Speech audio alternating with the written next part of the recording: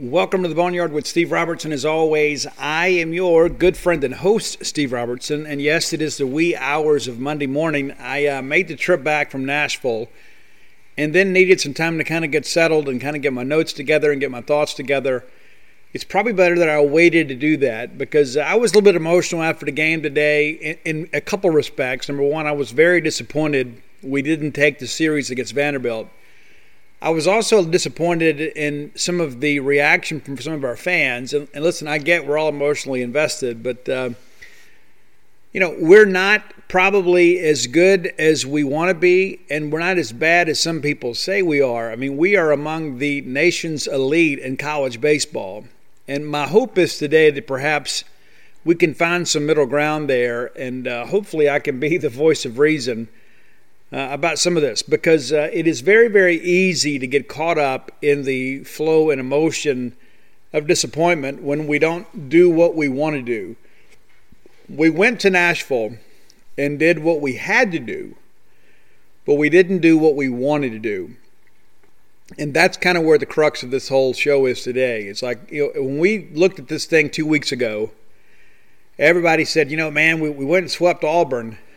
We've got Ole Miss coming in, and then we've got to go to Vanderbilt. And I think most people, even the truest of the true Maroons, said, man, if we can go 3-3 in that stretch with what we have coming up in the month of May, that puts us in a good position. We just got to avoid losing both series, and we can't afford to get swept by anybody. Well, we've done that.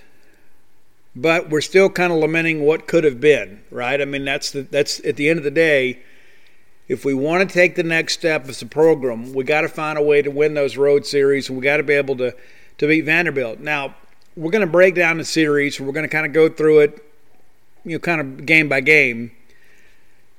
When we played Arkansas, that was our first major SEC test, and we were not ready, and it showed. We go on the road for our next major test, and I guess maybe that's not fair. I think maybe Ole Miss coming to town was a really big test for us.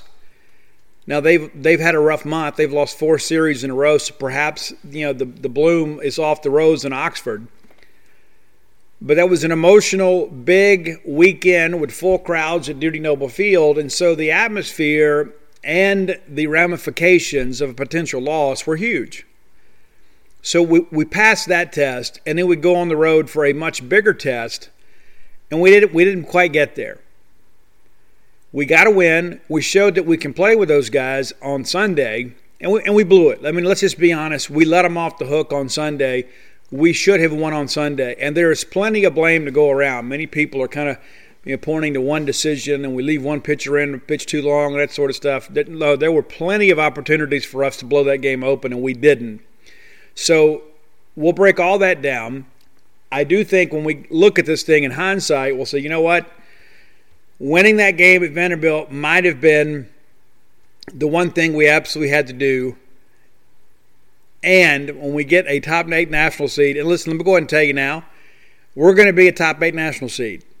Go ahead and prepare for it. Go ahead and expect it. Your team is going to stack some wins up in May. We've gotten through the most difficult part of our schedule. We have one road test at South Carolina. It's going to be difficult. I still think we should win that series. You got Texas A&M coming in this weekend. We're going to win that series. Hopefully we'll sweep. I'm confident we'll win. Then you got Missouri coming in. We'll win that series. Then we go to Alabama. We're going to win that series. So right here today, there are 4 series left, and you would expect Mississippi State to win all 4 with the road trip to South Carolina being the most difficult. Now, we begin to look at this, with the gift of hindsight, and it's easy to say, well, this should have happened, that should have happened. At the end of the day, we're still going to be ranked in the top 10, and we earned a lot of respect over the weekend because many people see Vanderbilt, as a team that's on the road to a national championship. After watching us play against them this weekend, I think the gap between us and them is a lot closer than I realized. In 2019, those guys had our number. We just simply couldn't get over the hump. They were just simply better than us. On their home field, they're a little bit better than us. You get those guys on a neutral field, you get them in Hoover, you get them in Omaha, I think you got a really good chance to take that ball game. And I think we showed that. And I think our kids learned a lot about themselves over the weekend. And I think we're going to be better for the experience. So, again, you have that first huge test, and you fail it miserably against Arkansas. You have the big test against Ole Miss. You pass that one. Then you have the next huge test, and you probably get maybe a C for that one. Could have been much better. Could have been much worse. But we did what we had to do. We did what we needed to do. We didn't do what we wanted to do. My hope is that we're continuing to progress. I believe we're a much better baseball team today than we were when we played Arkansas, and I think all of you would agree. We're a better team.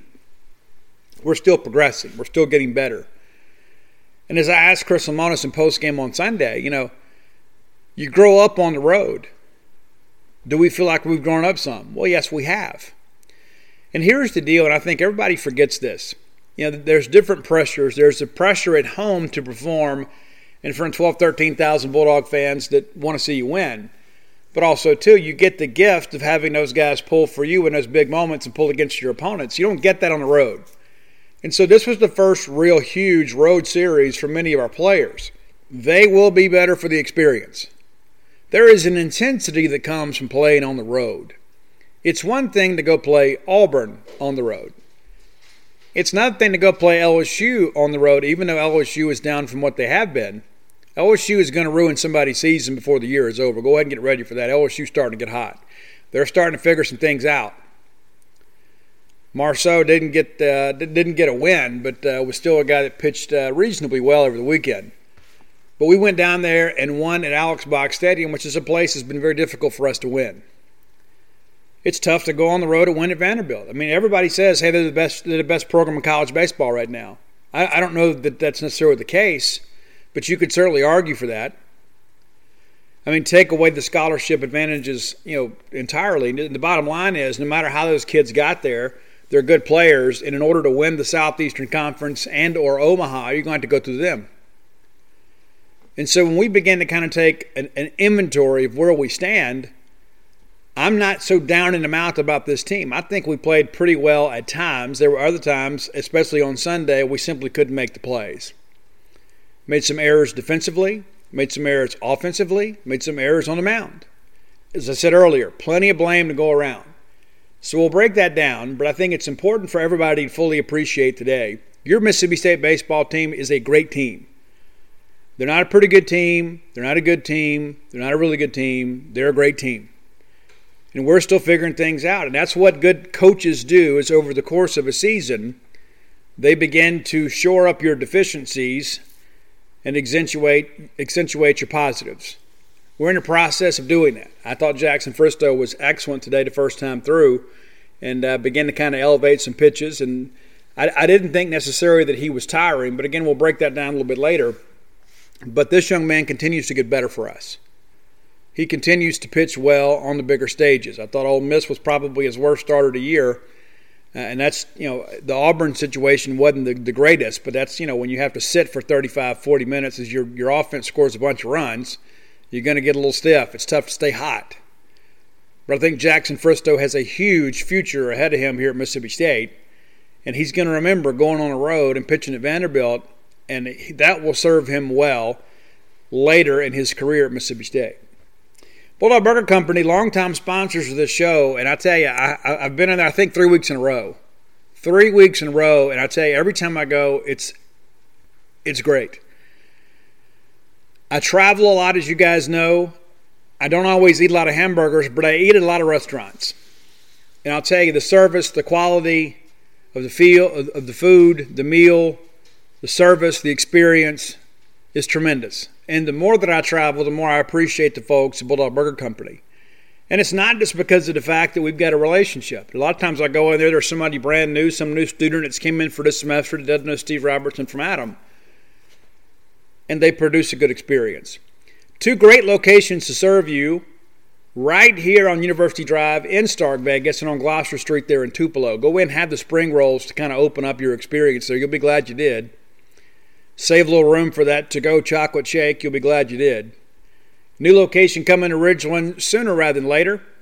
You guys are eager to see that. Signage is already up. The secret's out. Bulldog Burger Company, the place where people go to meet. M-E-A-T. All right, let's go ahead and break down this series. Got a cool top 10 list for you today, too.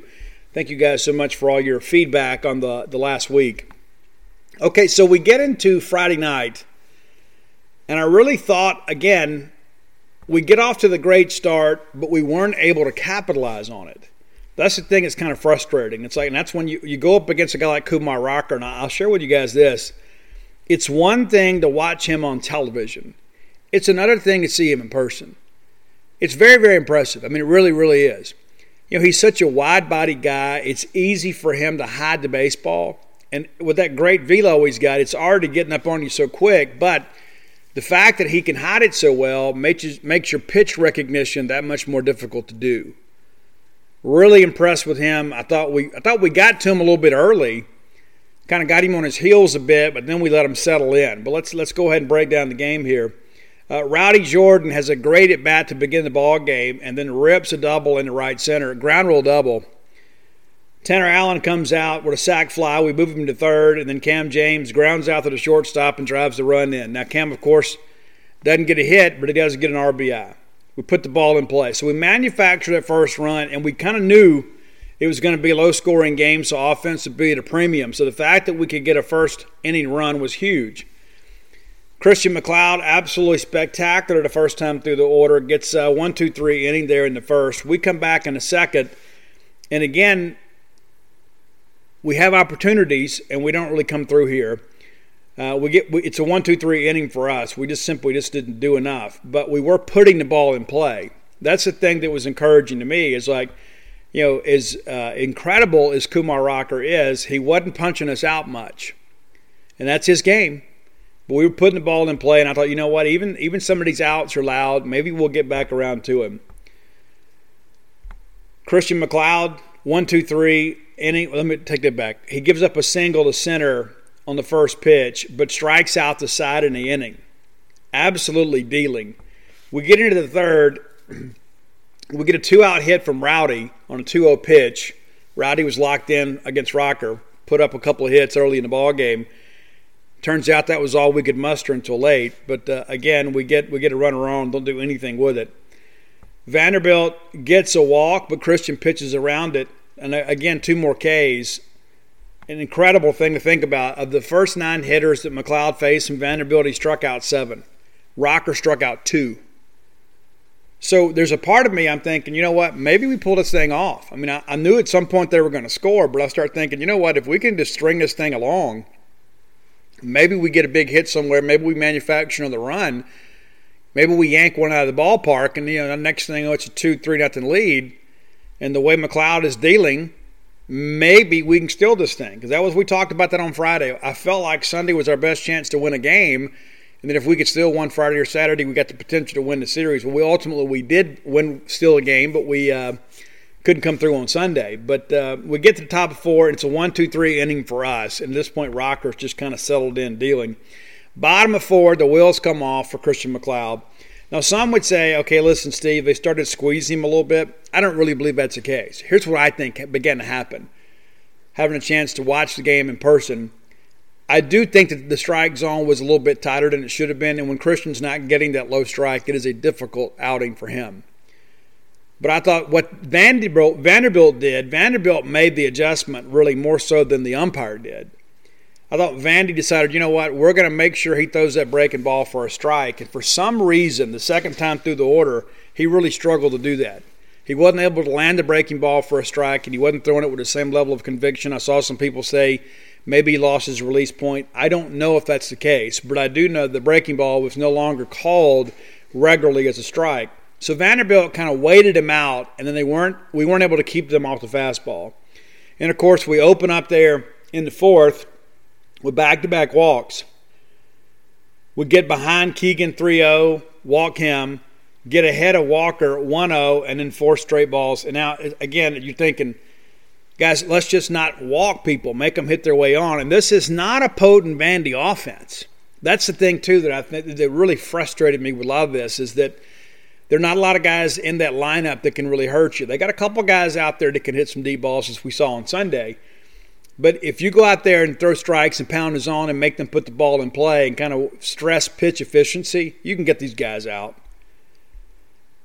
So 2 men on, and the next thing you know, there's a single, and it drives in a run. It's a tie ball game, and there's still nobody out.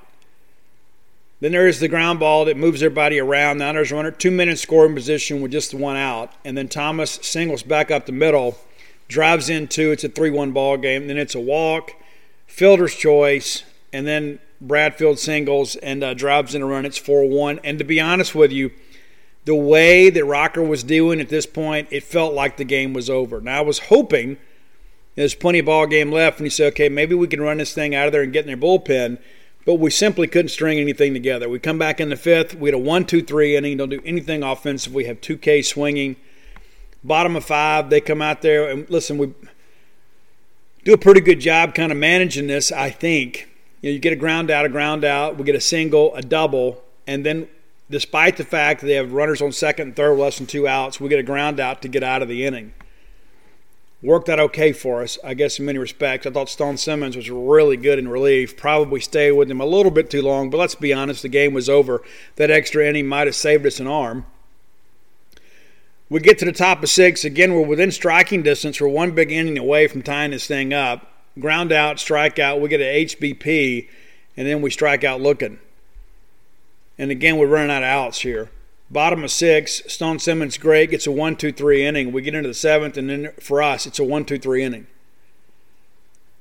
Outside of a hit by pitch and a 2-out single, we just hadn't had much going on. Bottom of 7, Stone Simmons again gets a 1-2-3 inning. So Stone's doing his job kind of holding the game where it is, just needing the offense to kind of catch up, and we really never did. We put in Kite McDonald a pinch hit for Skinner, and he flies out. Forsythe grounds out. We let Kellum Clark hit for Hatcher. He works the count full and then strikes out swinging. Bottom of 8, Vanderbilt gets a little insurance, and this is where Stone kind of ran out of gas. And Fox, Lamonis told us that Foxhall told him probably should change it up here in the 8, but Lamonis admitted he got a little bit greedy. But the bottom line is the game is over here. You don't want to go out there and burn an arm. And maybe you throw a guy that's not regularly scheduled to pitch on weekends just to kind of get through it. But, we give up a walk and then a single, and there's 2 men on. We bring in Chase Patrick. And Chase has been kind of a fireman for us, too. Chase has done a good job kind of coming in, kind of ending innings. And he comes in and we get the sack bunt that moves a couple of guys over. And then next thing you know, Davis punches that ball back up the middle against a drawn-in infield. And then we finally get a caught steal in there to get out of it. And then Gonzalez grounds out. But it seemed like that inning lasted forever. They played it too, and everybody knew the game was over. Top of 9, we don't quit, though. That's where I give our guys a little bit credit. We get a couple fly outs. Cam gets on a throwing error and goes to second. And then Hancock singles one back up the box. We drive in a run. It's a 6-2 ball game. But for all intents and purposes, the game was over. It was just a matter of what the margin was going to be.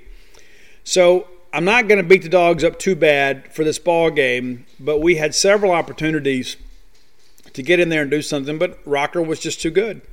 Sometimes you run into a guy that's just dealing, and it's like that just about every SEC weekend. You get one guy that kind of locks you down, and you've kind of got to wait him out. We weren't able to get Rocker out of the ball game, and he goes the complete game. We just get the 3 hits and the 2 runs, and remember a couple of those hits came early in the ball game. Rowdy Jordan had the double early on and then comes back through with a single later. Rowdy gets 2 hits, and then Luke Hancock gets 1. And, for all intents and purposes, Rocker dominated the Bulldog order. Not unexpected. Not unexpected. Disappointing, but not unexpected. So we get to game 2, and for some reason, and we spoke to Chris Lamonis on Friday night after the ball game, Chris simply made it seem like, they had a good plan for Leiter. He felt like that was just a better matchup for us, and it proved to be. Coming into that ball game, Jack Leiter had never lost a game in his college career, but in his last few outings, he hadn't been able to finish. I think he's a little bit arm weary, and I think that showed. And I thought State had a really good approach, and we were very aggressive early, and kind of got him on his heels just a little bit. And I give Rowdy Jordan a lot of credit. Rowdy had a really good Friday, Saturday. Didn't do much on Sunday. But the second pitch of the ball game is a home run to right field. And it took a lot of air out of that stadium. And there wasn't a lot in there to begin with. I think they have 1,300 fans, something like that. I mean, that's a false scrimmage for us. But Rowdy gets us going, and then TA gets a hit, Cam walks, and then Hancock singles, and it's 2-0. More of an opportunity to do something here. Logan Tanner infield fly there for the second out, and then DeBrule grounds into the fielder's choice there. So 2-0 lead, left some ducks on the pond there, but I think we felt like, you know what, 2 runs on 4 hits. I think that's right. 2 runs on 4 hits. We kind of got it going. Did some things to make, I guess 2 runs on 3 hits, excuse me. So we'd already matched our run and hit total from the night before in the very first inning against Leiter. Still thought Leiter at some time would kind of settle in there. Bednar goes out there, and the very first thing we do is we walk Bradfield. And Enrique Bradfield is a very, very talented base stealer, but here's the thing that irritates me to no end. This is a guy, if I'm not mistaken, before today, he had 42 hits, and 36 of them were singles. He is a singles hitter. Doesn't have a single home run, only has 17 RBIs before the day. So why are we nibbling with this guy? And it was like that all weekend long. It didn't matter who we tried it out there. I think Cam Tuller is the only guy that really challenged him. The guy cannot hit the ball at the ballpark. So why are we not pounding his own? Why are we getting cute? Why are we dancing around the edges here and then walking this guy? Because if you walk him, it's basically a double. It might as well be a double if you walk him. Just go ahead and tell him to go out there and stand on second base. It doesn't make a lot of sense. And that was one of the things for me that was so incredibly frustrating, is you have a guy that cannot hit the ball at the ballpark. He only has a handful of extra base hits, most of those in a non-conference. So if we go up there and he's leading off an inning, go attack this guy. And you know what? If he gets a single, he gets a single. But that gummit, don't walk him. That just drives me crazy. Maybe that's the old hitting coach in me, but I don't understand why you don't attack a guy that cannot hurt you. So he walks, and of course he's still second. And then we walked Young, and so now right out of the gate, Bednar's in some trouble. I did think the zone was a little bit erratic, but Bednar did adjust to it. Bradfield then steals third, so it might as well have been a triple. We get Keegan to strike out swinging, and Butler flies out, so sac fly allows a run to score. So there you go. There's the walk coming around the score without the benefit of a hit. And then Rodriguez strikes out swinging. So despite the fact Vanderbilt did not get a hit in the first inning, they have cut the lead from 2-1. It is inexcusable to walk that guy, the leadoff hitter, because you're out there nibbling and trying to work corners. Just go get him. I don't care what everybody else says. The numbers simply suggest this guy cannot hurt you as a hitter. He's not going to hit the ball at the ballpark. Make him hit his way on. It's inexcusable. I mean, it really is. All right, so we get to the bottom of second here. And again, got some guys up we can do some things with. Top stack, We don't. Braylon Skinner works the count and has a really good at bat, but then strikes out looking.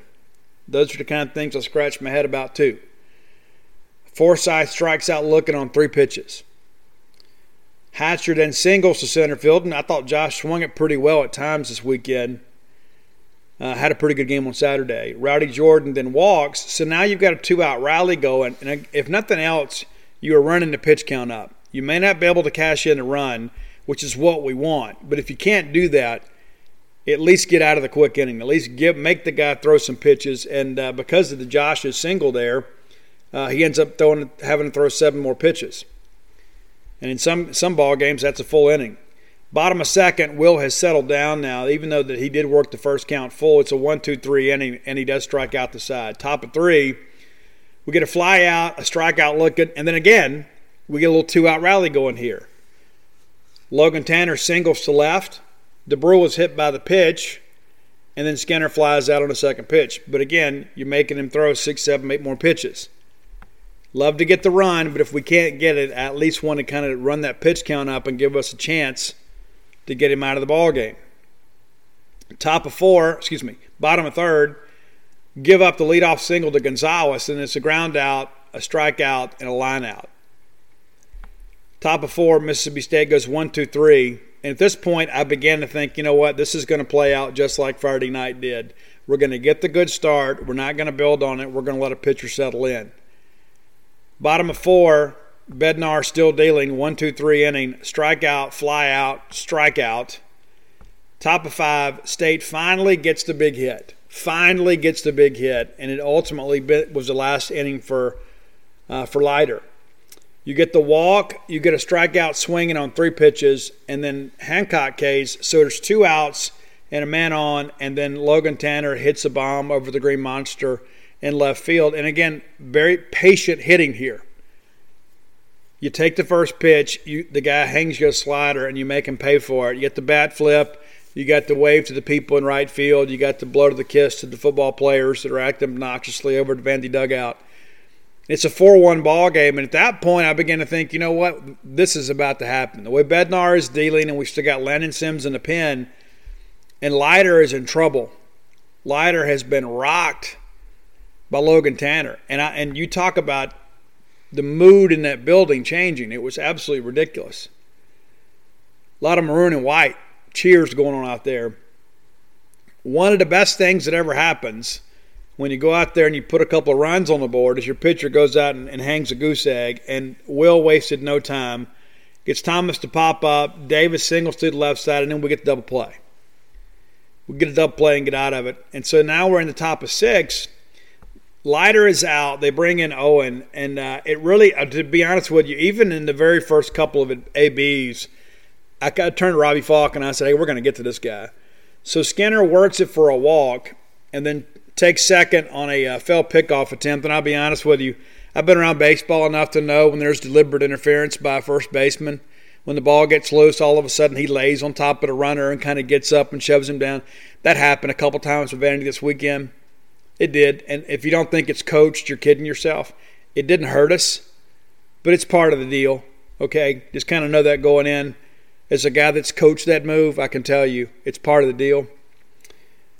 So Forsythe then strikes out swinging. Hatcher strikes out swinging on 3 pitches, and then Rowdy Jordan flies out. So we get the runner in the scoring position with nobody out and got nothing to show for it. Never moved him again. We didn't bunt him around. We weren't able to get it done. Bottom of 6. Would you believe that we walked Enrique Bradfield again? You get a foul, you get a ball, you get a foul, and in 3 straight balls we put him on. I do not understand. He can't hit it out of the ballpark off a tee. I don't know that he can hit it out in batting practice. Just go get him. So here we are, again, aiding in our own potential demise. We walk the most prolific base runner in the SEC today.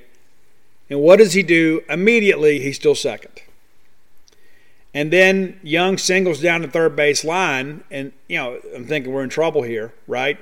Runner goes to third. We bring in Preston Johnson. Preston gets a double play. Bradfield held it second there. I'm sorry. So we get the double play. Then Bradfield goes to third. And then we get Bolger looking. So Preston Johnson beginning to kind of grow up in front of our eyes here. Got a chance to meet his parents over the weekend, too. They're down from around Crystal Springs. Just great people. It's good to see them. Preston looks a lot like his dad. But they were out there. And listen, Preston's a guy that's going to be a dude for us, and he's rounding into form in SEC play. This is a guy, he's got big-time stuff. He's a guy, too, that's kind of learning that he can compete at this league. So we get out of the issue there, despite the fact that we gifted Bradfield a double. He doesn't come around to score. Top of 7, State had some valuable insurance here. This is when I thought, we put the game away, and there's a lot of, second guessing about our pitching decision.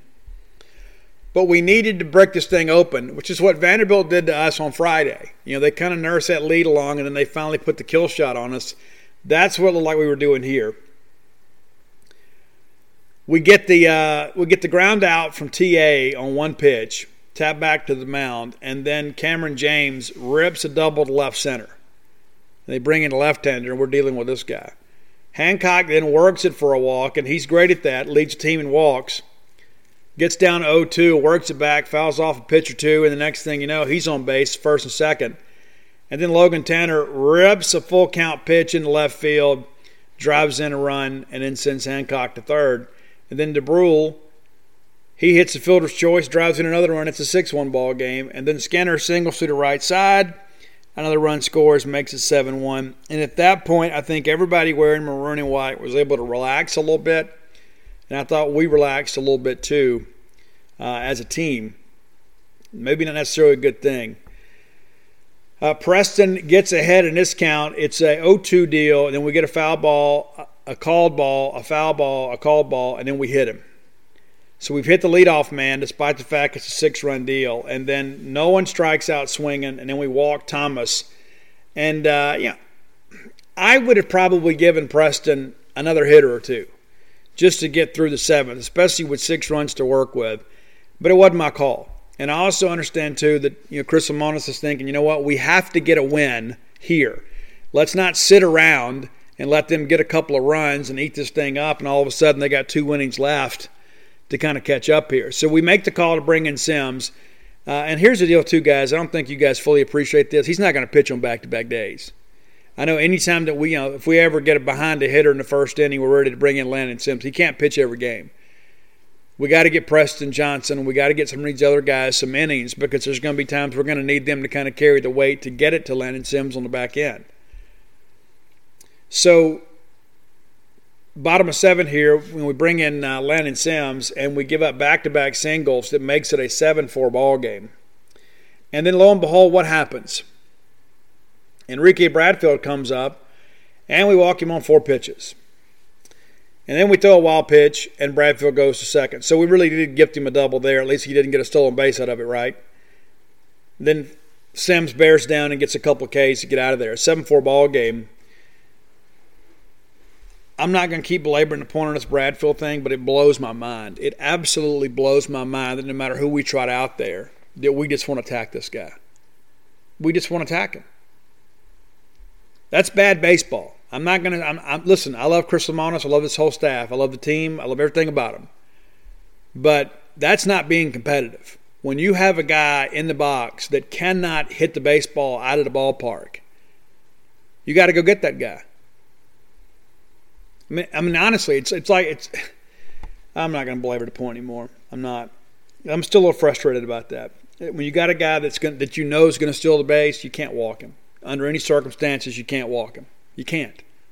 I'd rather him rip the ball in a dadgum gap than walk the guy over and over and over and over and over again.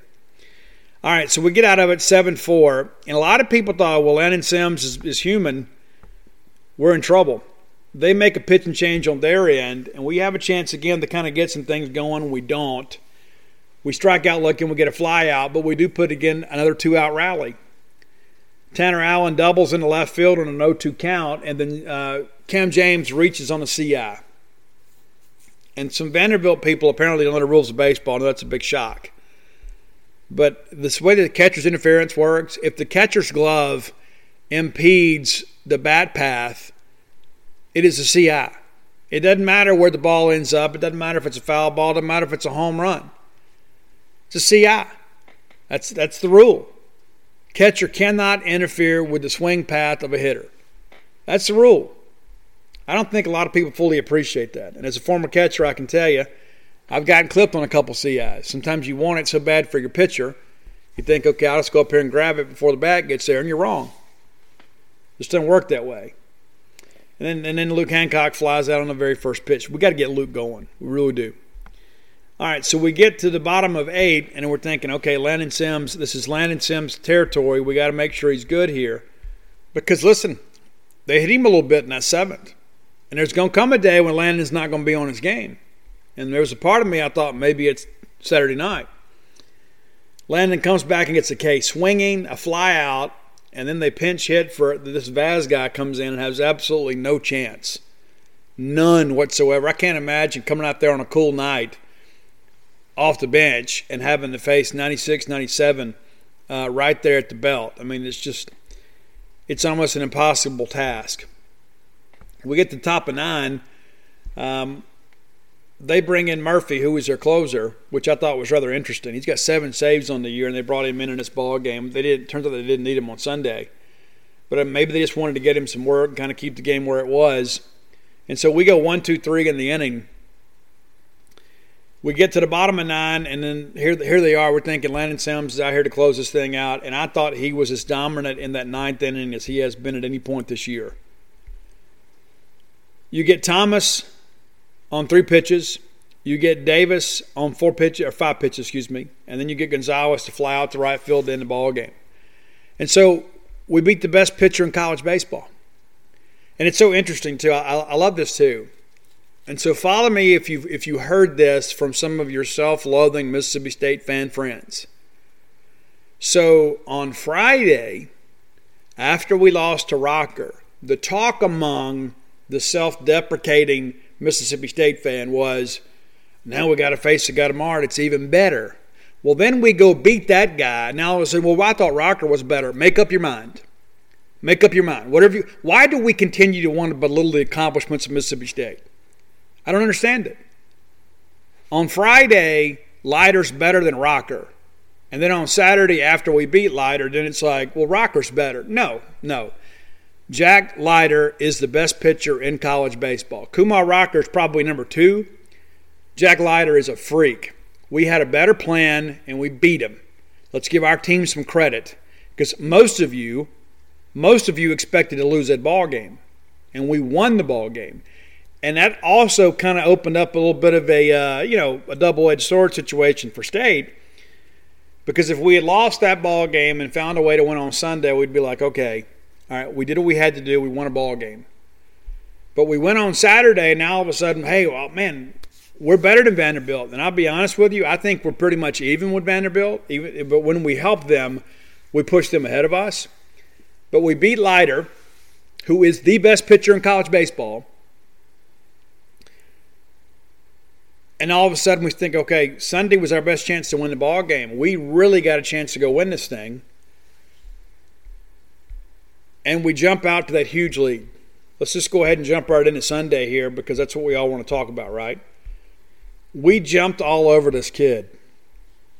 I mean, we absolutely did. And again, look at what we've done. Every ball game, we come out, we're the aggressor. We took the fight to Vanderbilt. We got a lead. We're not always able to hold it, but we came out and got a lead. The kid didn't make it out of the first inning. I mean, it's ridiculous, really. I mean, it's absolutely ridiculous. Let's break this thing down. It was similar for a while there to the start against Auburn. And I love the fact that we came out with some juice. That says a lot about coaching, says a lot about our leadership. Rowdy works it again. Rowdy gets a double to open Friday, gets a home run to open Saturday, gets a walk to open Sunday. It's a guy you're getting on base, kind of getting it going for you. And then Rowdy goes to third, and again, a pickoff throw that goes awry, and then the first baseman, tries to attempt to shove Rowdy down. It didn't help. Rowdy goes all the way around to third. And then TA strikes out swinging. And in that situation, just trying to get something to elevate to get that run home, we weren't able to get it done. Cam James walks, and then Luke Hancock doubles to left field. We send Rowdy home and Cam James to third. And so now you got runners at second and third. You got 2 men in scoring position with less than 2 outs. And right at this point I'm thinking anything but a K or a pop out, and we're going to get another run here. Well, then they walk Logan Tanner on 4 pitches to load the bases. And Scotty DeBrule, a great job of hitting, takes one the opposite way, drives in 2 runs, makes it a 3-0 ball game. And then right behind it, they walk Cumbus. So now we've got the bases loaded. We had the bases loaded here with less than 2 outs. And so I'm thinking, you know what? If we can get a hit here, I'm not even saying if you get a grand slam here. You just get a hit here and you push this thing up to 4-5-0 in the first inning, there might not be any coming back from that. Because if we're pitching and playing pretty good defense with a 5-0 lead against anybody, I think we can hold it. Didn't turn out that way. Again, we don't get the big hit. DeBrule got us a big hit, and then we had a chance to kind of blow this thing open. We don't. Hatcher strikes out swinging, and it was a good at-bat. Listen, I know many of you are really down on Josh Hatcher, and I understand that. But I thought Josh was really competitive in this AB here. Very first batter for McIlvain. but you get a strike, a foul ball, so it's an 0-2 count, and then we get a ball, and then Josh fouls one off, and they finally get him swinging. And I'm just thinking, Josh, if you get us anything there, just give me a routine fly ball to right field. It's a 4-0 ball game. And then Forsythe flies out. The fly ball we needed comes with 2 outs. So, again, great start for the Bulldogs. Could have been a tremendous start, but we're 3-0 leaders after half an inning.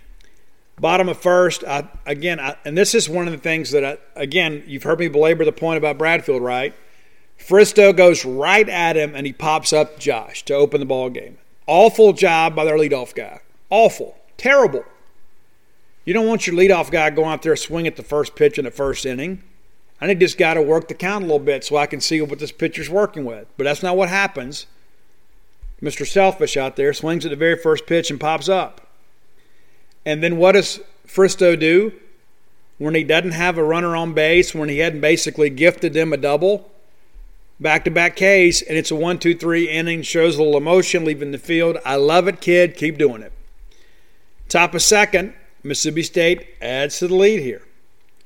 Rowdy grounds out to the shortstop, and then T.A. hits one off the batter's eye in center field. An absolute shell of a ball.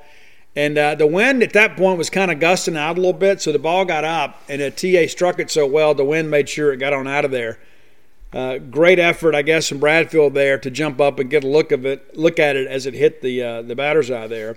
And then Cam, a good at bat here, even though he K's swinging. Ball, strike, ball, strike, ball, strike. Hancock then grounds out in the inning, but it's a 4-0 ball game after 2, and you start thinking, you know what, if we just kind of nurse this thing along the way Fristow's pitching right now, maybe we can get this thing in the books. And it just felt like there was too much ball game left. That's how it felt, even though we had the lead. And I felt really good at the time. I kept looking at the clock, and I'm thinking, man, let's get through this. Let's get through it. So Fristow comes back out. We get a fly out, a line out. We do walk a guy on a full count, and then we get the ground out to get out of it. So while it wasn't a 1-2-3 inning, a pretty efficient inning there for Fristow, I think we're all feeling pretty good at that point.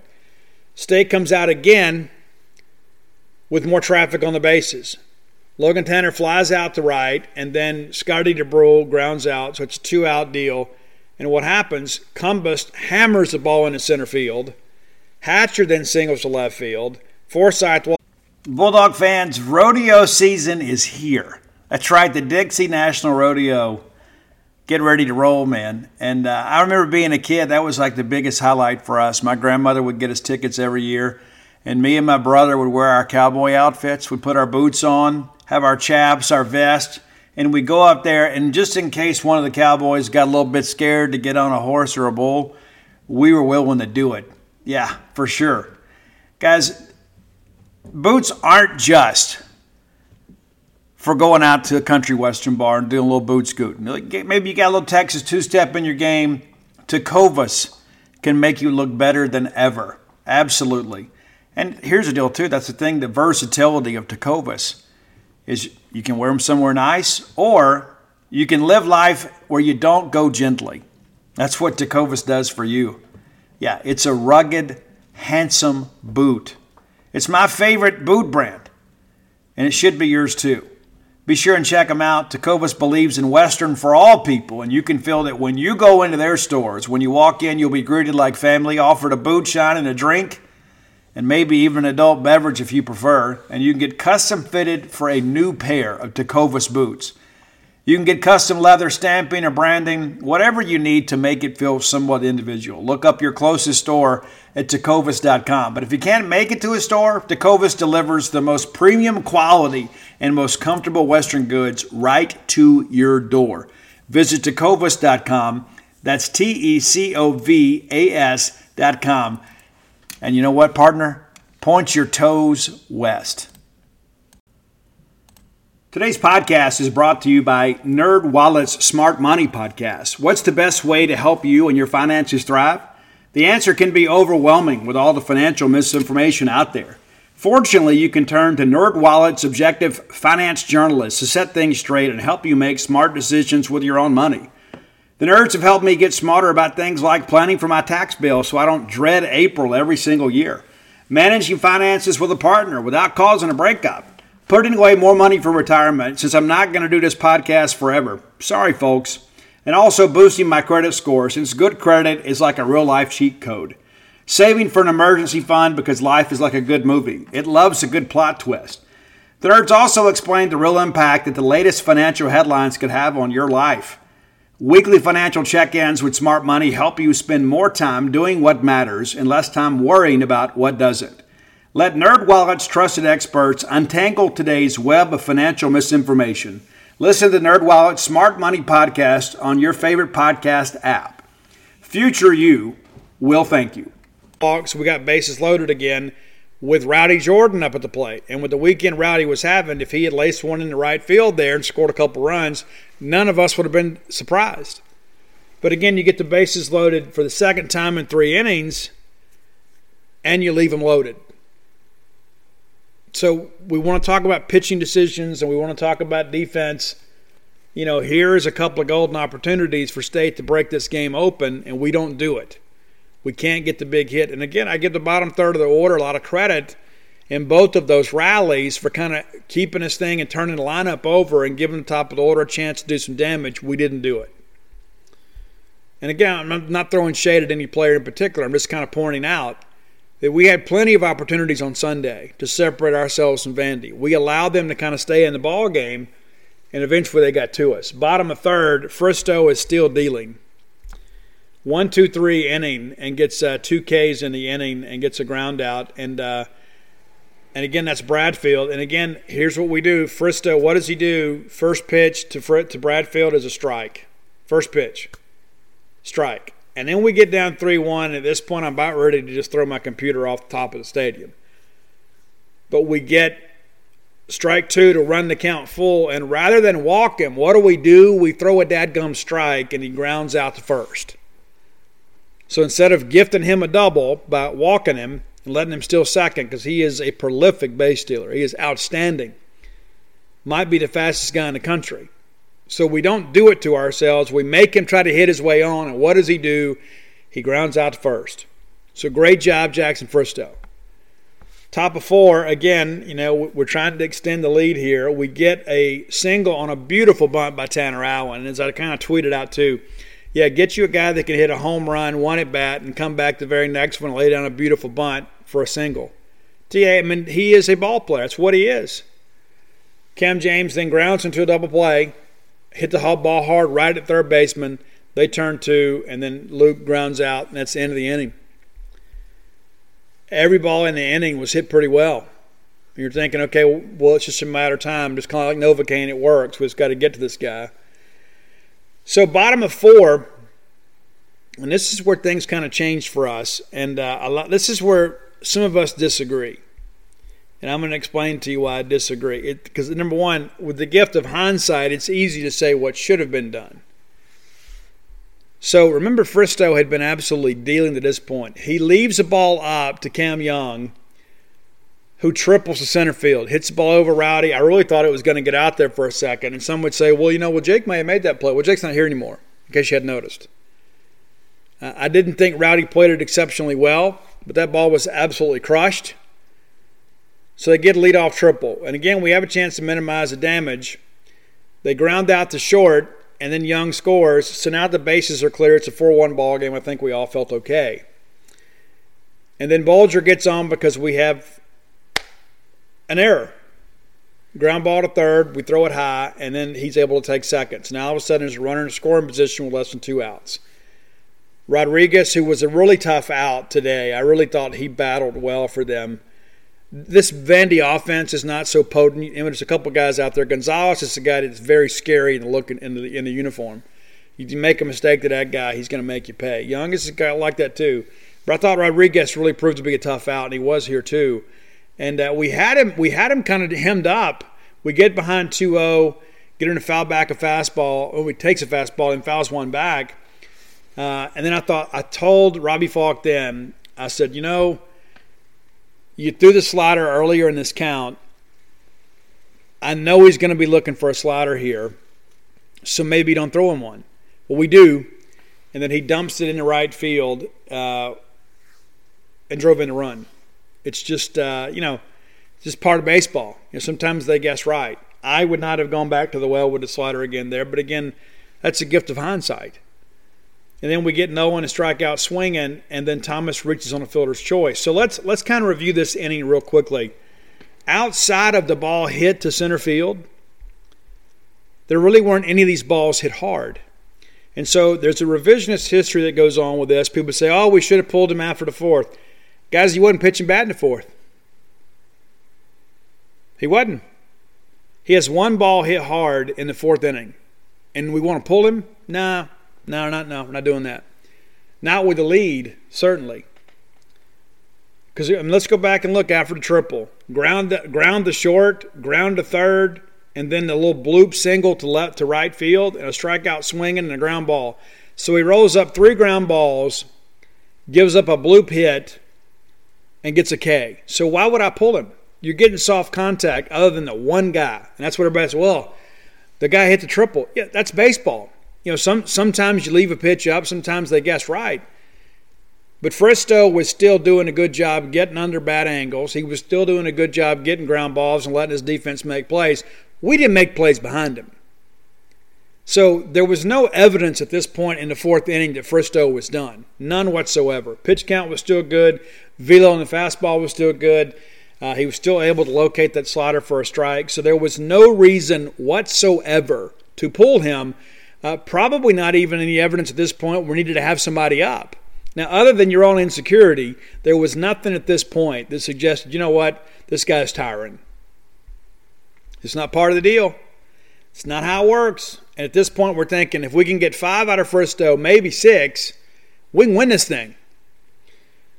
Top of 5 stayed again. Can't do much with it. And I give McIlvain credit. He came out and really kind of held the game in place. Other than the home run to Tanner Allen, he really, for the most part, shut us down. So Tanner strikes out swinging, much to the delight of the Vanderbilt student section. But it was a good at-bat. We get ahead 3-0 and end up striking out on a ball away, ball 4. DeBrule flies out, and then Cumbus works the count for a walk. Again, to kind of extend the inning, and then Josh Hatcher first pitch swinging. And those are the things that really frustrate me about, pitch selection. And this isn't necessarily about Josh. You heard me make the same claim about Bradfield earlier. So if a guy just walked, especially when, none of those pitches were really close. I guess he had one called strike in the at-bat to Cumbus. He had a swing and a miss on a changeup low. But he wasn't locating well. He had struck out Logan Tanner earlier in the inning on a full count after he fell behind 3-0. Then he had just walked Brad Cumbus. So why am I swinging at the first pitch? This guy's already getting deeper in the counts. This is a guy that's been shutting us down, and we're a grinded-out offense. Why are we jumping early on this? Those are the kind of things I think about. Even in the moment, I was thinking, why are we jumping on the first pitch fastball here? And I don't know that it was a fastball, but we ground out, we roll over, and we ground out, and the inning's over. Bottom of 5, and this is when it all kind of fell apart for us. So let's take our time here. Davis has the great at-bat to open the inning. He gets ahead 1-0. We get a called strike, and then we get a strike swinging. Now it's a 1-2 count. We just got to finish this guy, right? Foul ball, ball 2, foul ball, and then we finally strike him out swinging. I believe it was a slider. So Fristow still able to finish hitters. Despite the fact that this is an elongated at-bat, he's able to get him. We get ahead of Gonzalez, too. We get a foul ball, we get a ball, we get another foul ball. It's a 1-2 count. So it's 1 out, and we're a strike away from putting up 2, right? We try to get him a chase. We don't. We leave a ball up, and he hammers at the right field for a single. And then what happens here? Okay, remember, we're not falling behind hitters yet. Bradfield comes up, and again, I don't know if this kid has a Jedi mind trick on people, because Fristow was, again, the only guy that really attacked him all weekend. And then we walk him on 4 pitches. And then Young hits the home run, and we're ahead in that count too. We're 0-1 after a swing and strike. And he just absolutely hits a tank. What I go back to here, and I've made this point throughout the show about the Bradfield thing, is I understand he's pretty quick on the base path. He's not necessarily great out of the box. He's pretty good once he gets his feet moving, but he doesn't really tear out of the box that well. So he is a double play candidate.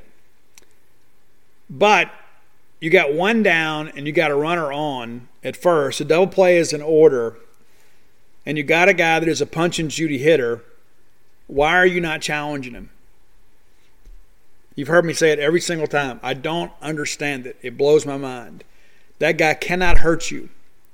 And even if he does hit a home run, it's a tie ball game. If he does hit a home run, it's the first of the year. Go get him. We don't. We walk him, and next thing you know, we pay for it. Walks, errors, death, taxes.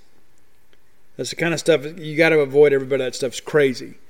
So it's a 5-4 ball game, and I know many people say, well, that's it, it's over with. And I'll be honest with you, I wasn't ready to give up, but it certainly felt that way. It certainly felt like, you know what, we have let them off the hook. And there was no juice in the stadium whatsoever. None. We went out there and poured gas on our own fire. So then we pull Harding. A lot of people say, well, you know, Steve, you know, we should have already pulled him. And again, I go back to this. You know, what evidence was there that he was struggling? The fact that he walked Bradfield, well, we walked him all weekend. I mean, the only guy that didn't really, you know, nip around him was Fristow. And you can say, well, you know, he had trouble finishing Davis, and he gave up the single, and then he walked Bradfield. And so, yeah, I mean, so that's the first time it happens. And so why would you have somebody up at this point? Well, we did. We had Houston Harding up. So I disagree. And it's easy to look back in hindsight and say, oh, we should have pulled him. We asked Chris Lamonis about it in postgame, and Chris said, you know what, the splits on this, because the guy's a switch hitter, he hits lefties better. That guy's a gifted guy, man. He's a really talented hitter. And he got us. I'm not making excuses for anybody. But I wouldn't have pulled him either. I was thinking to myself, let's just get out of this deal. Double play still in order. And if we can just keep the ball down, maybe we can roll one and get out of here. That's how anybody would think. 4-2 lead with a pitcher that was absolutely cruising. And then all of a sudden you get a little adversity here. And listen, he's got to power through that. He's a young guy, and he will get better from his experience. Harding comes in, gives up a single. Then we get 2 Ks and get out of the deal. And listen, again, it's easy to come out there and say, well, you know, look at what he did. You know, he might have hit that home run off Houston Harding. And if he hits a home run off Houston Harding, then the discussion becomes, well, why do we pull Fristow? But you know what? If we get a couple of hits when the bases are loaded, instead of it being a 5-4 ball game, maybe it's a 7-5 ball game. Maybe it's an 8-5 ball game. Maybe it's a 9-5 ball game. Who knows? You know, we field a baseball in the fourth inning there and make a play, it's still a 4-1 ball game. You know, again, plenty of room to go around. Blame for everybody. Top of 6, we strike out looking on 3 pitches, which boggles the mind to me. And then Rowdy Jordan pops up, and then TA with another double on a full count. Then they bring in Maldonado, who is a straight slider guy. He's a reliever, one of the best relievers in the Southeastern Conference. We talked about him on Friday. An absolute beast of a guy. I mean, and he's not a guy that's overpowering with the fastball. He throws it just enough, you know, because he gets you thinking slider, and next thing you know, he can kind of gas it by you. But he gets Cam James to end the inning. But it's a 5-4 ball game if we go to the bottom of 6. We come out and we walk Noland. Got behind him 3-0, worked it full, and then we walk him. And then there's a fielder's choice. We get the runner at first. Then there's the sag bunt there to move the guy around, but it's like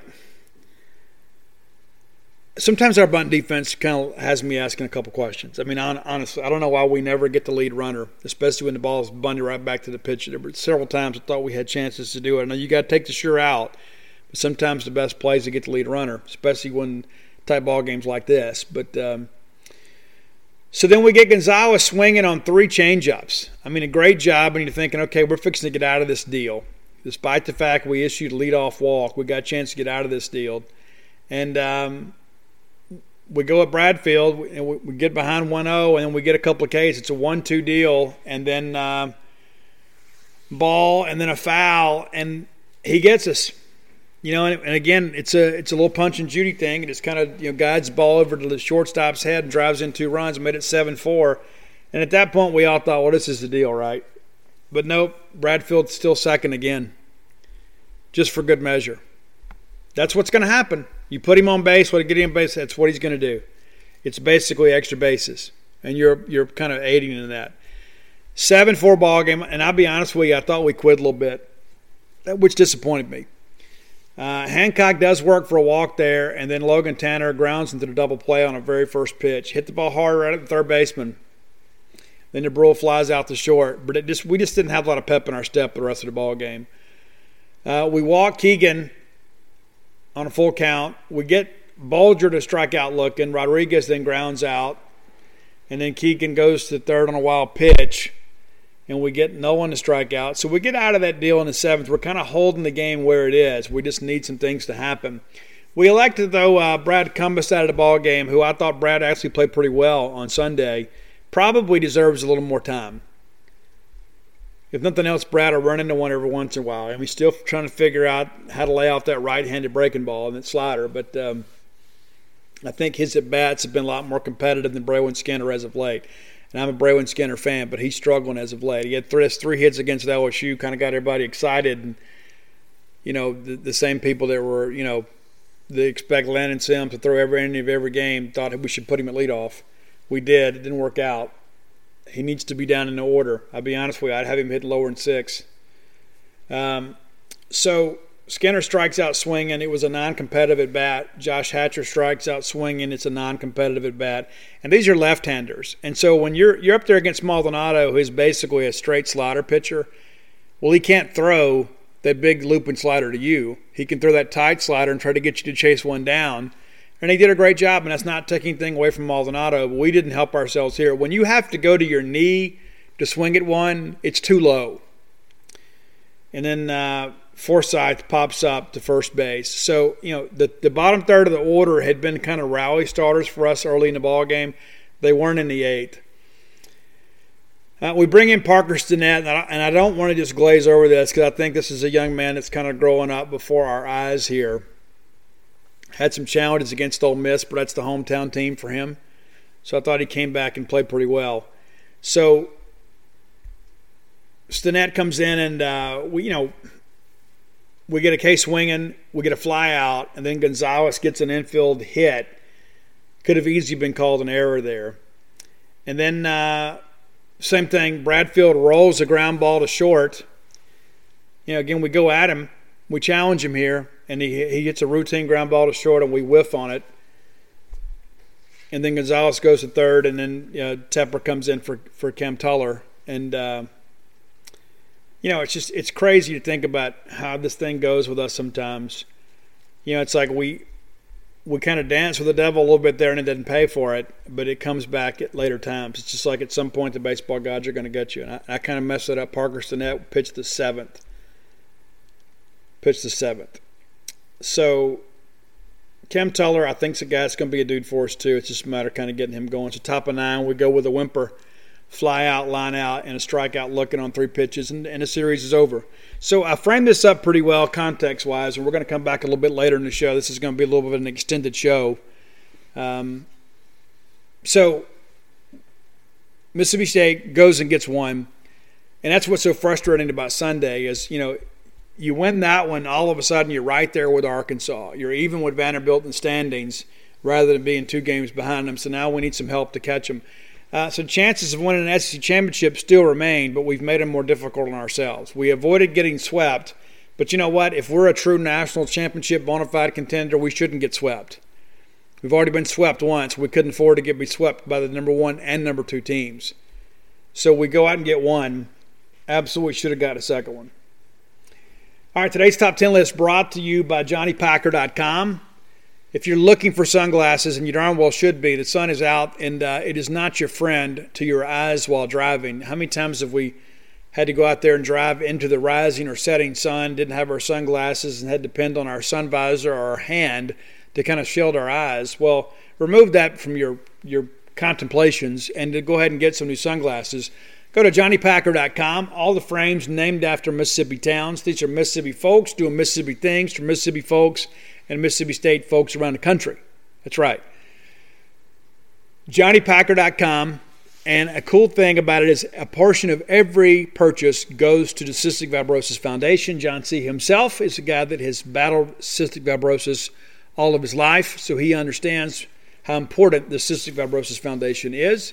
So chances are you're going to go buy sunglasses somewhere. So why not spend your money with a Mississippi State Bulldog that is going to donate a portion of your money to help people that are afflicted with cystic fibrosis? All right, so today is our final installment of the history of rock.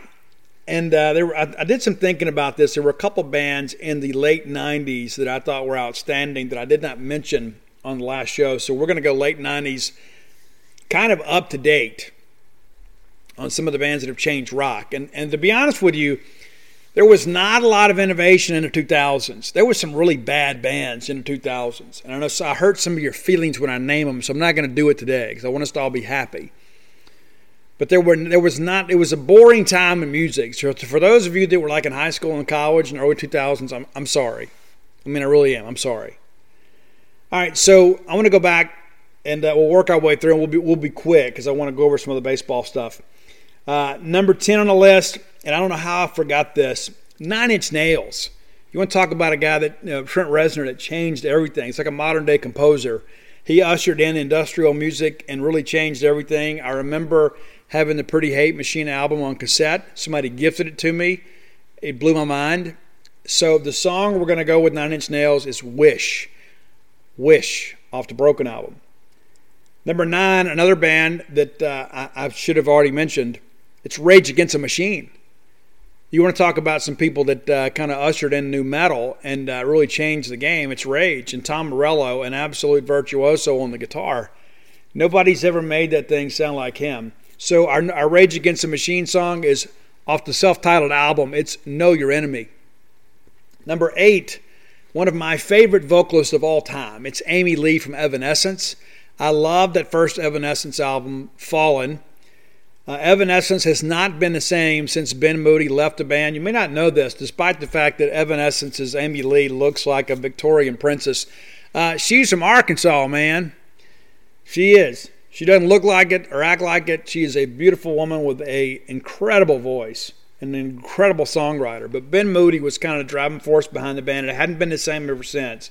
She released a new album last year with Evanescence. It was pretty good, but they've never been able to recapture the magic.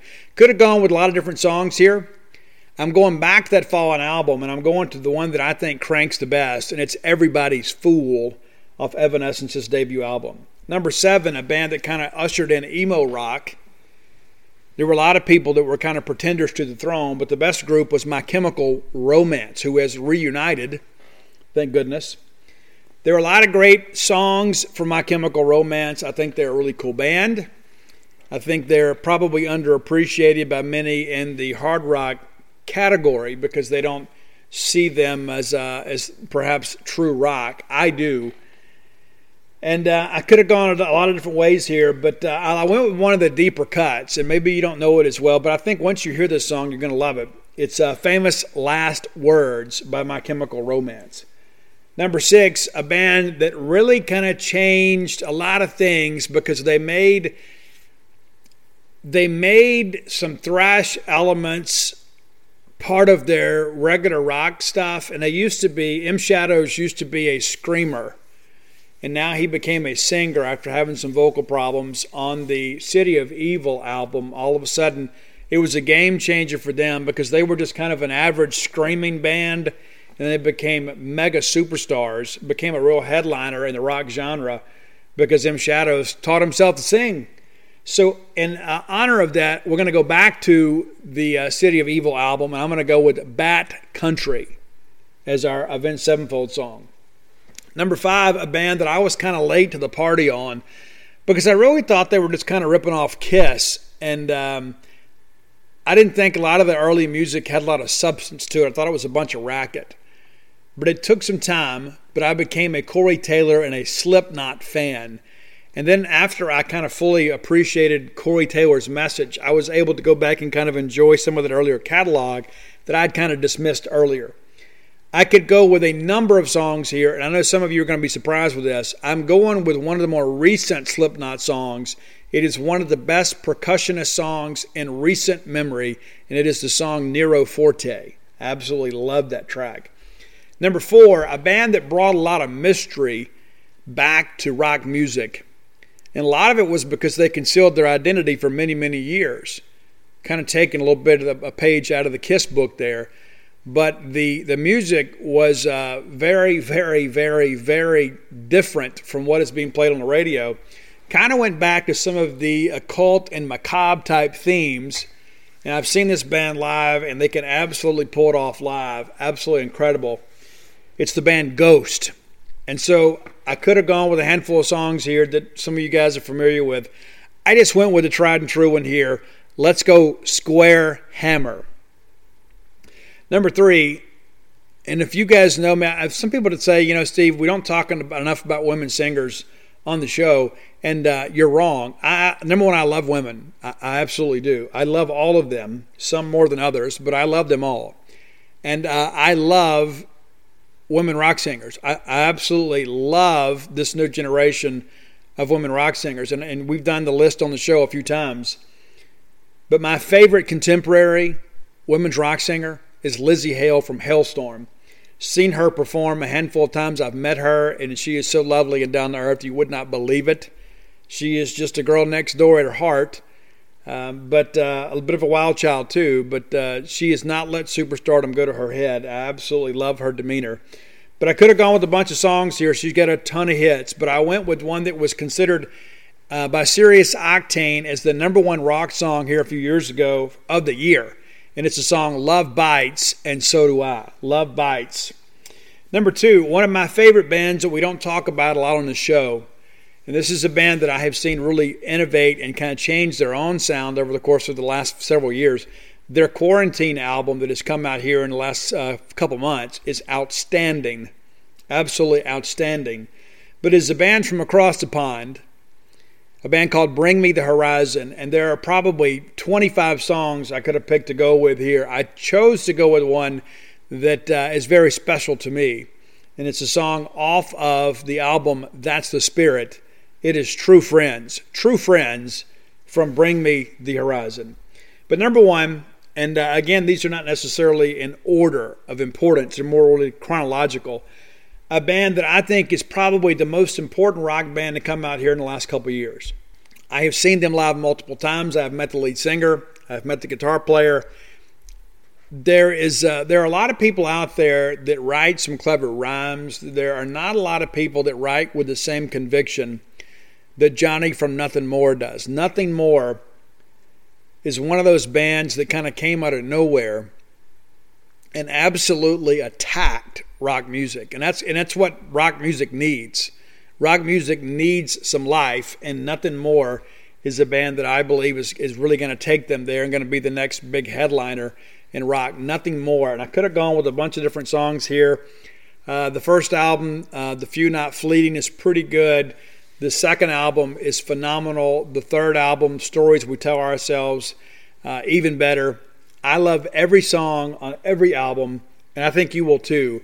And this is real rock too. There's nothing industrial about this. There's a couple songs that have like a bass line to it, but this is a rock band. And Johnny is so crazy. He walks out barefooted with no shirt on, just wearing a pair of Levi's, and then screams at you for 2.5 hours. And when I say scream, I don't mean this crazy demonic type scream. I mean, this is a guy that emotes every word he sings. He puts on a great show every single night. But I decided to go with the song Jenny from Nothing More. Jenny, a song about addiction, about his true story about his sister, that his mother was dying of cancer, and she fought it and tried to stay alive for one more year to make sure that her daughter got clean. It's a gut-wrenching song, and you can probably check the video out. I think you'll dig it. Nothing More, Jenny. That's a top 10 list. I hope you guys have enjoyed our 4-show foray into the history of rock innovation. There are some of you that have reached out to me and say, Steve, you didn't do this, didn't do that. Listen, it wasn't my list of favorite rock bands. I didn't do Rat either. And there are some other bands, too, that I think get way too much credit for their meager contributions to rock music, and so I didn't do them. I mean, the fact that I can, humble myself to put Nirvana on the list because I'm not a fool, even though I don't like Nirvana's tunes, I get it. But we may disagree, but I'll tell you, there's been a tremendous amount of reaction to this, and so I want to thank the Long family for reaching out and kind of giving me this opportunity to talk about this. I hope I did the list justice. We'll come back on Tuesday. You guys have been sending a lot of suggestions, but please send more. Find me on all forms of social media at Scout Steve R. So, an interesting week in the SEC. It always is this time of year. Every game is huge. So let's kind of run down what happened around the league. Mississippi State loses the series to Vanderbilt. Kind of looking back, let's go back to the 2 Thursday series. Arkansas takes 2 out of 3 from South Carolina. We needed South Carolina to at least take a game. We'd love for them to have won the series, but we ended up losing a game in the standings to Arkansas because we lost our series. But Arkansas has some dangerous series coming up. There is room for us to make up that ground, assuming we get some help, and we should get a little help. I still believe Arkansas is the best team in the Southeastern Conference. We just don't need them to sweep anybody. Speaking of sweeping, LSU nearly got the sweep from Ole Miss and probably should have. Paul Mainieri probably kicking himself today for sticking with Coleman as long as he did. And give Ole Miss some credit, 8 runs in the 8th inning there to kind of get caught up and then walk it off there in the 9th. And they were dead on the mat. But here's the deal, too. As great as it felt to come back and win that game, they have lost 4 series in a row, and they have certainly hurt their chances of hosting a regional, and there are more series left to lose. Rebels still have South Carolina, Texas A&M, Vanderbilt, and Georgia to go on the schedule. Probably lose 3 of those 4 series. One would expect at least 2 of them, and that's really going to hurt them in the final tally. So looking at the rest of the weekend, Kentucky takes 2 out of 3 from Alabama. Pretty good series win for Nick Mingione. Got that team playing pretty well. Tennessee takes 2 out of 3 from A&M. Down in College Station. They win 20-7 on Sunday. Really just kind of blew open the A&M bullpen. Florida takes 2 of 3 for Auburn, but all 3 of those games very, very close and competitive. Georgia takes 2 out of 3 from Missouri. Missouri wins on Friday night. Georgia has to bounce back and win those other 2. So that's the weekend for you, and just kind of looking at the standings here too, because I think it's important to kind of take an inventory of where we are. It's easy to lose sight of all that stuff. It's one of those things where we get so caught up in what we've got going on and we forget the fact that we're still in the race here. Vanderbilt now 13-5 in the league, Tennessee 12-6. Arkansas also 13-5. Mississippi State right there 11-7. 2 games out of first place. It gets kind of convoluted there, though. Florida, South Carolina right there with us at 11-7. Behind them, Ole Miss 10-8. But I'm not concerned about Ole Miss. I really think Ole Miss is going to take care of themselves. Behind them, the only other teams that would have won a record, around the league, or what we just talked about. But Georgia and Kentucky 9-9, and really good results so far for Kentucky and Nick Mingione. Alabama at 8-10, an improving team, but still a team that's missing some components. We'll see how things progress with them. LSU now 6-12 after winning the series at Ole Miss. Missouri and A&M now 5-13 apiece, and then Auburn 3-15. Of course, A&M comes to Starkville this weekend. We really need the sweep there. We get a sweep there, we got a chance to pick up a game in the standings heading into the final 3. I really think we have a much better chance than a lot of people are giving us credit for. But that's your look around the league, brought to you by the folks at Campus Bookmart. Stan and Mam, Miss Kathy Brown, the whole crew there will treat you like family because in their minds you are family. And you should treat them like family when you go. If you can't make it to town, visit them on the World Wide Web at campusbookmart.net. And by being a loyal Boneyard listener, we'll give you a phrase that pays, and that is BSR, which stands for Beautiful Steve Robertson. And that'll get you free shipping on all orders over $50. Any order less than $50, absolutely incomplete. Absolutely incomplete. New merchandise arriving daily there. Be sure to check the websites and all forms of social media to kind of stay abreast of what they got going on. One more thing before we move on to recruiting. I wanted to kind of look at the schedule coming up for this weekend, kind of where we have a rooting interest. We get so caught up in that. We don't have a midweek game this week, which makes for a long week. It really does. I really like the schedule. I know the guys are probably eager to have a week off. But here is your schedule for this weekend. Vanderbilt headed to Gainesville, Florida. So you'd like to think Florida could get a game.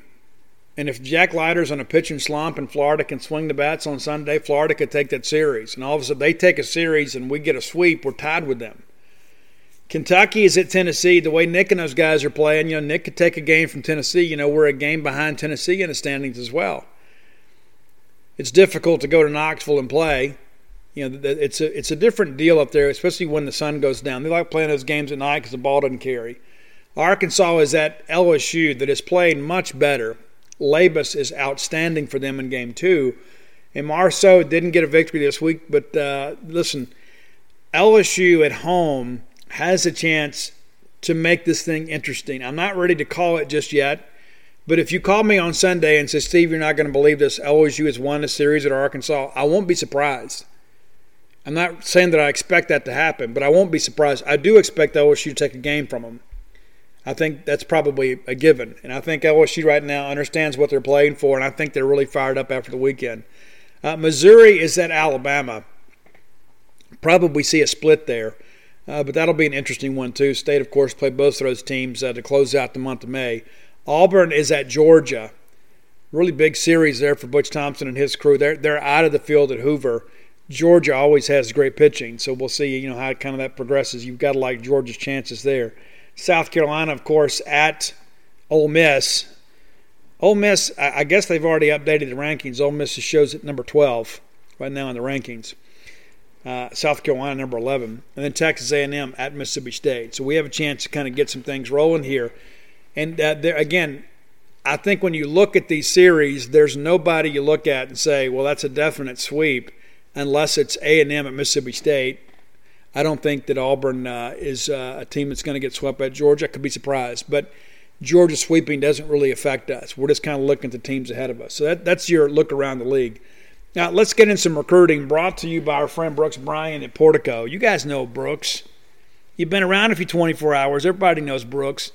And if you don't know Brooks, I can promise you, if you've been to a Mississippi State sporting event, you've seen Brooks. Brooks is a great friend. Brooks is a guy that is a friend to our community here in Starkville. He is invested in the Starkville community. Does a great job kind of helping us kind of stay abreast of what's going on. But also, too, Brooks is part of this development group that has put together this great new residential complex, Portico. If you're looking to make your move to Starkville, and you probably should, if you're one of these kind of people, too, that say, Steve, I want an investment property, I kind of want a home away from home up there, then that works too. Portico is easy to find. When you come off of 82 and you get on 12 like going towards campus, you take the very first right. That takes you to Portico. You cross Old West Point Road, it's right there for you. It's easy to find, 1.1 miles away from campus. It's been your dream to come back to Starkville, or maybe your dream to move here for the first time. This is your best time to do it. Now, the first phase is nearly complete. I mean, just about every house in the first phase has been spoken for. So if you want one, you need to call today. But if you're looking to kind of make a move here in the next, couple months, you've got a little time. But it's time to kind of get your ducks in a row. Don't wait. You need more information, you should reach out to Brooks, because he's going to tell you they got houses that'll fit your size family, whether you have a growing family or you're looking to have a family reunion. Houses in size from 1,300 to 2,000 square feet, 2-bedroom, 2-bath, up to 4-bed, 4-bath. They got a walking trail, pavilion, all the amenities, everything you need. Brooks is the man with the information, and he's got some great Mississippi State baseball stories he's happy to share with you. You may not even have to ask him. He's just one of those kind of people that's so happy to talk. Brooks is my friend. He'll be your friend, too. It's 601-416-8075, 601-416-8075. Make Portico your next move. All right, Mississippi State picked up a football commitment over the weekend. We talked last week. I said things might slow down a little bit. Janoris Hobson's a guy that's been a Mississippi State lean for a while. There was some discussion. They might want to see him on camp, and maybe he wanted to get out and go see some stuff and go see some schools and work out for some coaches. He likes to go ahead and get this thing done. Janoris Hobson out of Horn Lake, and Mississippi State has kind of been a leader throughout his recruitment. When I had a chance to go see him play 7-on-7, to me there was no doubt that he was a take. He reminds me of a faster version of Jamion Lewis. I think that's the skill set Might even be a little bit smoother. Of course, Jamion played quarterback in high school, so Janoris has been at his natural position for a while. Really nice player, a guy that I think is going to help us in many respects. We need to kind of restock that inside receiver room anyway. He's a good step in that direction. Could be a 2 to 3 wide receiver class. Not going to be a big group of wide receivers. So the fact that Mississippi State takes this guy now says that they think a lot of him. Let's run down the offer sheet for you here real quick. I know many of you guys are just kind of getting familiar with him. Offers from, I guess a handful of schools here. Florida State, Marshall, Memphis, Tennessee, and a few others. A lot of other schools have kind of been kicking the tires with him. He is a 5'10-ish, 175-pound receiver. Has done a great job in the 7-on-7s that I have seen him play. He is a guy that is constantly open, always catches the football. Very natural in his gait about catching the football and getting upfield. A lot of guys, it's all they can do to catch it and tuck it away. And so there's not a lot of run after the catch. That's not the case with Janoris Hobson. I really like him. He's one of the best receivers in the state of Mississippi. I think I have him ranked second in the state behind Larry Sanders. I really do like his game. And they're completely different type players. I mean, I think Larry's a guy that kind of gets outside the numbers, can make some big plays. I think Janoris is a guy that uses the middle of the field and probably lines up against the nickel more times than not. I think you're going to like him. Go watch his huddle video today. I think you'll be impressed with him. He is a guy that can work as a punt returner, kick returner, or as a slot receiver. And a guy that I expect to be especially productive in this offense. So we'll have full coverage over on genespage.com a little bit later today. After I get some sleep, I'll get up and I got a few things to write for you guys, including the SEC weekend review. Like I said, when I got back, I just needed some time to kind of get settled. Even though that I had driven and had a few hours to think about that, I had some other things I wanted on my mind too. It's a busy life a lot of times, but I wanted to sit down and record this show for you guys tonight so you'd have it first thing in the morning. But let's not give up on our team. It's a long season. And I remember after the Arkansas series, all hope was lost. And then we bounced back and we, win 3 series in a row. And then all of a sudden we're right back in the mix again to be, a top 8 national seed. And I still believe we'll get there. It's because of the fact that we're going to stack up wins in the month of May. Just hang in here with us. We're going to be fine. If you're looking for Stark-Villains gear, and you darn well should be, there has been a lot of Stark Villains roaming Duty Noble Field here as of late, wearing their gear. I thank you guys for that. Join the cool kids. Go to starkvillains.com today. Order your shirts. You'll be glad you did. I get people telling me all the time the great quality shirts that they are. Thank the folks at Deep South Pout for that. And then if you're looking for signed copies of the books, go to alphadogsthebook.com. You can get signed and personalized copies of Flim Flam, Stark Villains, and Alpha Dogs. And, of course, the new book, Blooms of Oleander, coming out late spring. Until next time, let's all live our lives in a way we make more friends than enemies, and people can see a difference in the way we live.